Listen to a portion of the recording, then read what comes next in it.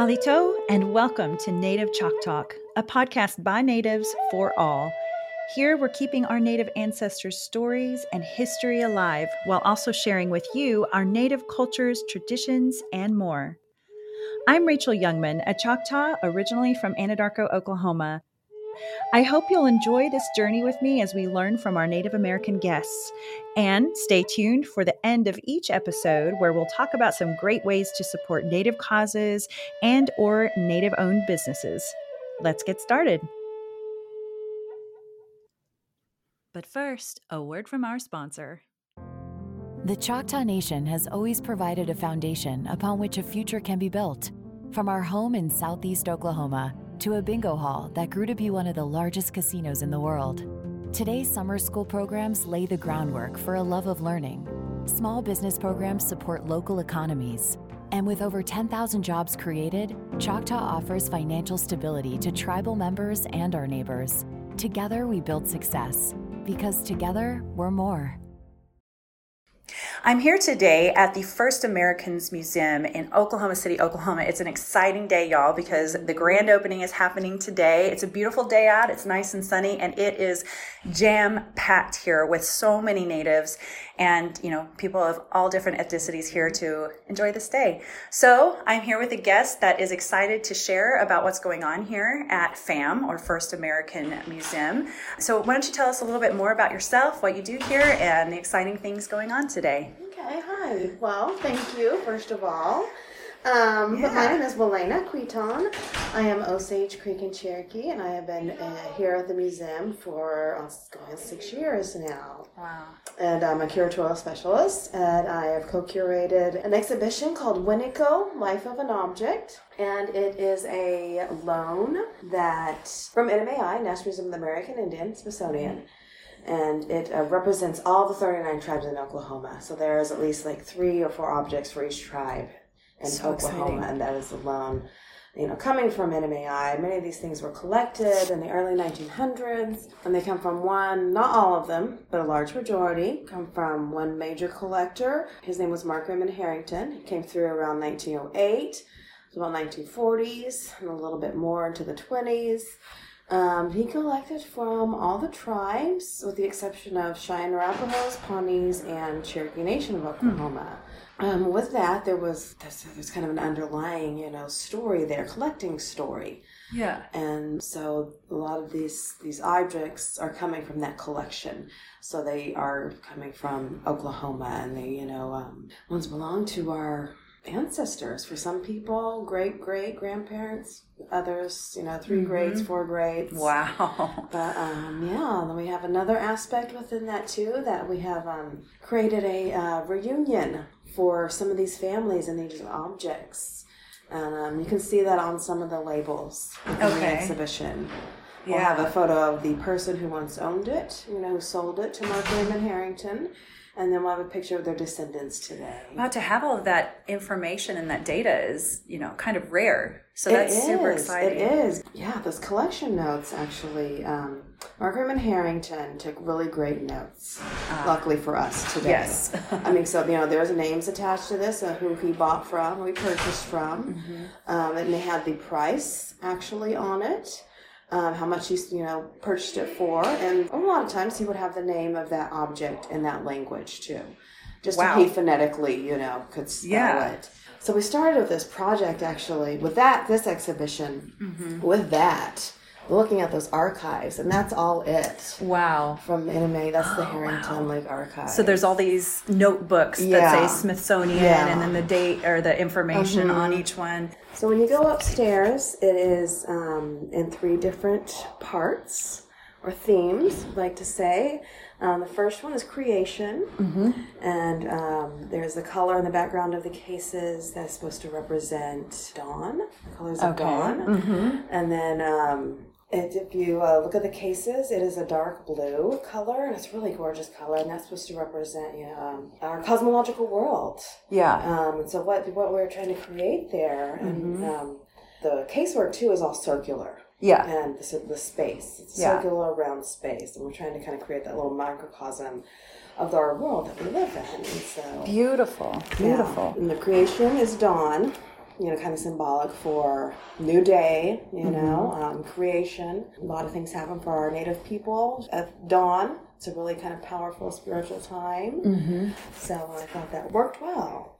Oh, absolutely. Me and our curatorial team kind of developed that. Then the middle part is collecting.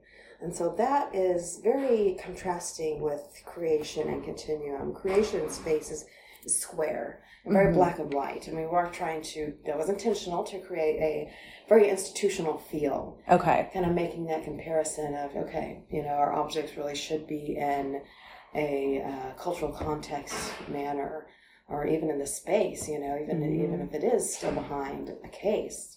But then, we also wanted to talk about Harrington, how these things got collected. Yeah. Why do people sell these things? Because that's a really big question. But there was a lot of things going on at that time in the early 1900s. Oh, a lot. A lot, we were just got removed from a lot of our homelands. A lot of our culture was getting lost. There was acculturation, the missionary work, Christianity, so much going on. A lot of socioeconomic factors. Much less 1907 when the Sooners right came after statehood. So much. So a lot of unrest. Yes. And I don't think a lot of people realize that was such an interesting time. Interesting, for lack of a better word.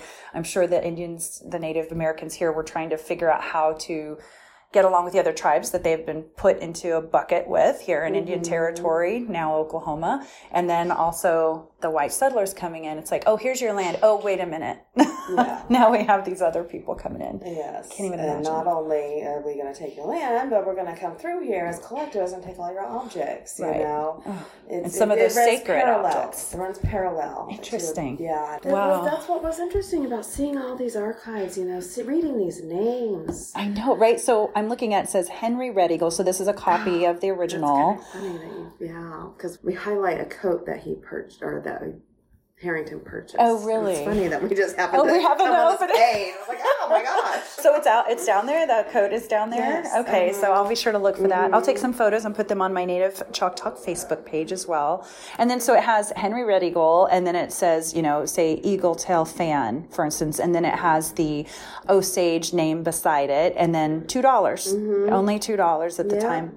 And I'm sure that was a sacred thing, that obviously eagle feathers were sacred. Yeah, there's a whole lot in here too that you can tell what's going on. Like some people were selling a lot of their sacred things, but that had to do with an older religion because maybe they switched over to Christianity or say the Native American Church. Wow. Any Choctaw on there? There is somewhere. It's okay.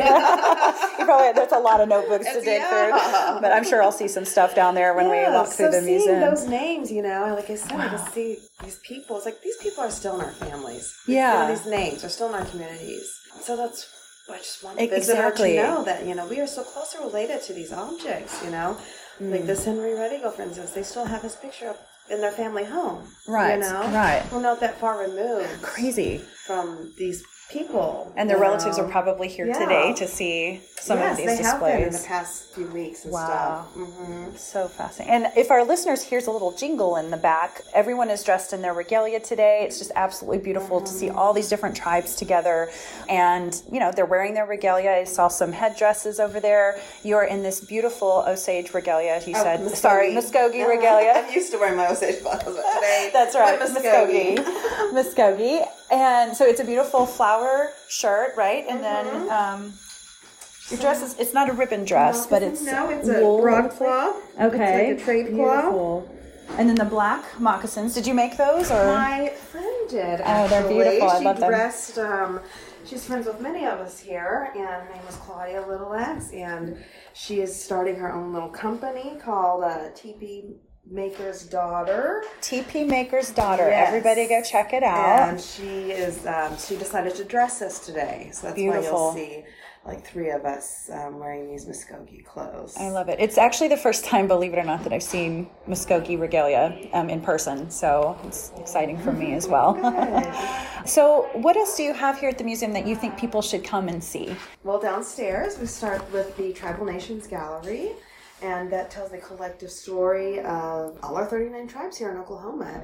And we do that through a timeline, these value circles that are broken up into time periods, run parallel as well. And then we move into a living landscape where we talk about we look at our representation through art. We look at our representation through stereotypes. But then we kind of move around to something fun, and we get into a powwow van. Oh, cool. And we have someone narrating the powwow van, and they kind of take us to a few places in Oklahoma.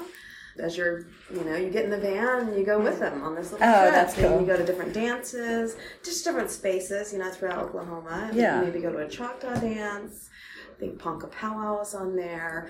You see some activities going on at Comanche Fair. So that's great. That's fun.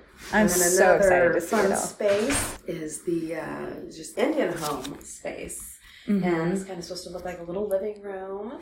But there's a really nice media piece there. Then it's supposed to be like the living room TV. But that also addresses stereotypes, for us, or what we kind of deal with, People think we still live in teepees, or they want to touch our hair. It addresses things like that, but in a very humorous way, Yeah. Light and yes, palatable for people, Right, exactly. But that's really fun, and that was actually directed by Oklahoma artist Stephen Paul Judd. Oh my gosh, I love him. Yeah. Oh wow, Fun video. I love that. And then we move into sports and games. Stickball. And we also have really fun activities that Rance actually helped create those activities. Okay. Rance Wariak, one of my former guests. Okay. They're interactives is what they are. Fun. You could play hand game. Okay. Comanche style. Or play a game of Chunky, which is an older, nice. like kind of a pre-Columbian game as well. Yeah. So. Wow. Yeah, sports and games is really fun. And then we move over we give honor to our veterans and our warriors. And not only just them, but our warriors in the courtroom or, even in education, Good point. Make room for them. We have a veterans database. Hopefully in the future, more people will join that database. And we do have space for that to add people in there throughout the years. That's another exciting thing for our veterans. And then we are done, actually, and there's an exit experience. Okay. Yeah. It's a beautiful location, and there's a bit of a lake out there. Easy to get to, though, I noticed on our way here. It's right off the interstate. I think people are really going to enjoy this. The whole family's going to enjoy it. Yes. I forgot one space, which is very important because it's the very beginning. Okay. Origins Theater. There's so much going on. I know, the Origins Theater. Okay. And that is a, not quite 360 because you have to get in there, but very, very close. Almost, very surround interactive experience that talks about 4 different people's origin stories. I believe it's the Uchis, the Caddos, Otos. Right off here. That's okay. I know. But anyway, that's really, really cool because it's immersive and you can sit on these big river rocks in there. And yeah, that's just one of my most beautiful spaces. Yeah. It's fun. And wow. So many things to read, many things to look at. So we understand that you'll probably have to come back. Exactly. To see it all. There's so much. But we want you to come back. Absolutely. And enjoy. Bring the whole family because obviously there's tons of kids today here and they're having a blast downstairs. So, so when we get that Discovery Center open, it will be actually a intergenerational space for everyone to enjoy. Not only children, but you could go through it with your grandmother. Okay. Now it'll actually supposed to look like a big pop-up book. That's going to be really fun. Cute. Different little characters and stuff. Oh, I love that. Yeah. Well, and speaking of, we visited the shop downstairs. And what's it called again? The Fam Store. Fam Store, okay. And so much good stuff in there. My sister and I actually spent more time in the kids section than anywhere. Yeah, I know. There's so many cute toys.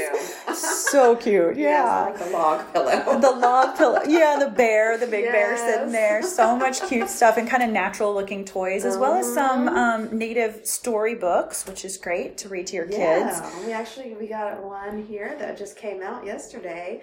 We have a cultural ambassador. His name is Ace Greenwood, and he wrote this children's book, and it just got put up yesterday. Oh, wow. So, brand new. Yeah, it's brand new. Hot off the press. Lots of representation for a lot of our Oklahoma artists. Good. And there will be plenty more in the future as well. I was wondering that. We were looking at all this amazing jewelry, and I follow a lot of those jewelers on Facebook, the Native Jewelers. I was curious, what percentage do you think is here local from the jewelry section? Like local Oklahoma City or Oklahoma? To Oklahoma in general. Oh, probably like 99% of it. Oh my gosh, really? Yeah. That's incredible. Good. I'm so glad to hear that. There's just that they're an Oklahoma tribe, but then maybe they live like in Santa Fe or something. Yeah, exactly. Well, still, as long as they're native, I mean, exactly, I think that's the good part about it. So yeah, that was definitely something we've thought about in the very beginning, creating everything. Everything is very Oklahoma centric. And I noticed that most of the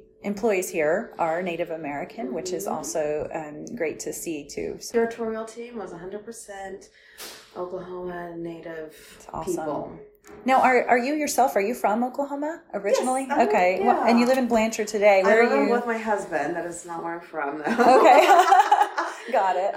He lived outside of Oklahoma City, or around Norman, actually, and then he just got tired of that and moved to Blanchard country. Yeah, it's a great up and coming area for sure, Blanchard. But yeah, I'm from around Hominy, Oklahoma. Okay, and also Tahlequah. I was there the other day too. Oh, yes. Hominy is a great town. I love it. I kind of have 3 towns just because I'm Osage Creek and right. Cherokee. But I've been raised a little bit in Hominy, been raised a little bit in Tahlequah, and then we even moved to Stillwater. Okay, and I graduated from Stillwater High. Okay, go Pokes. Yeah. So before we go, is there anything you'd like to share about your own ancestral stories or interesting things about your family? I know that my family has helped me a lot through this exhibition. Thank you, family. My family are artists. My dad's a photographer. My mom is a ceramic sculptor. Nice. My brother's a painter. So there were even some things like while we were actually kind of creating what we wanted, and like maybe some of the casework or something, Yeah. Looking at the aesthetics, and I would call them. I've used my dad before for some of the photography in the exhibition because I needed a photographer. Yeah. Nice, keeping it all in the face. But when I come actually looking at the whole picture, it's funny because I was just thinking about this last night. Mm-hmm. Or kind of have been. It's been really emotional since these objects came from NMAI. Like I said, I've been looking at these archives and reading about this stuff for 5 years. And when these things came, it was very emotional, very powerful.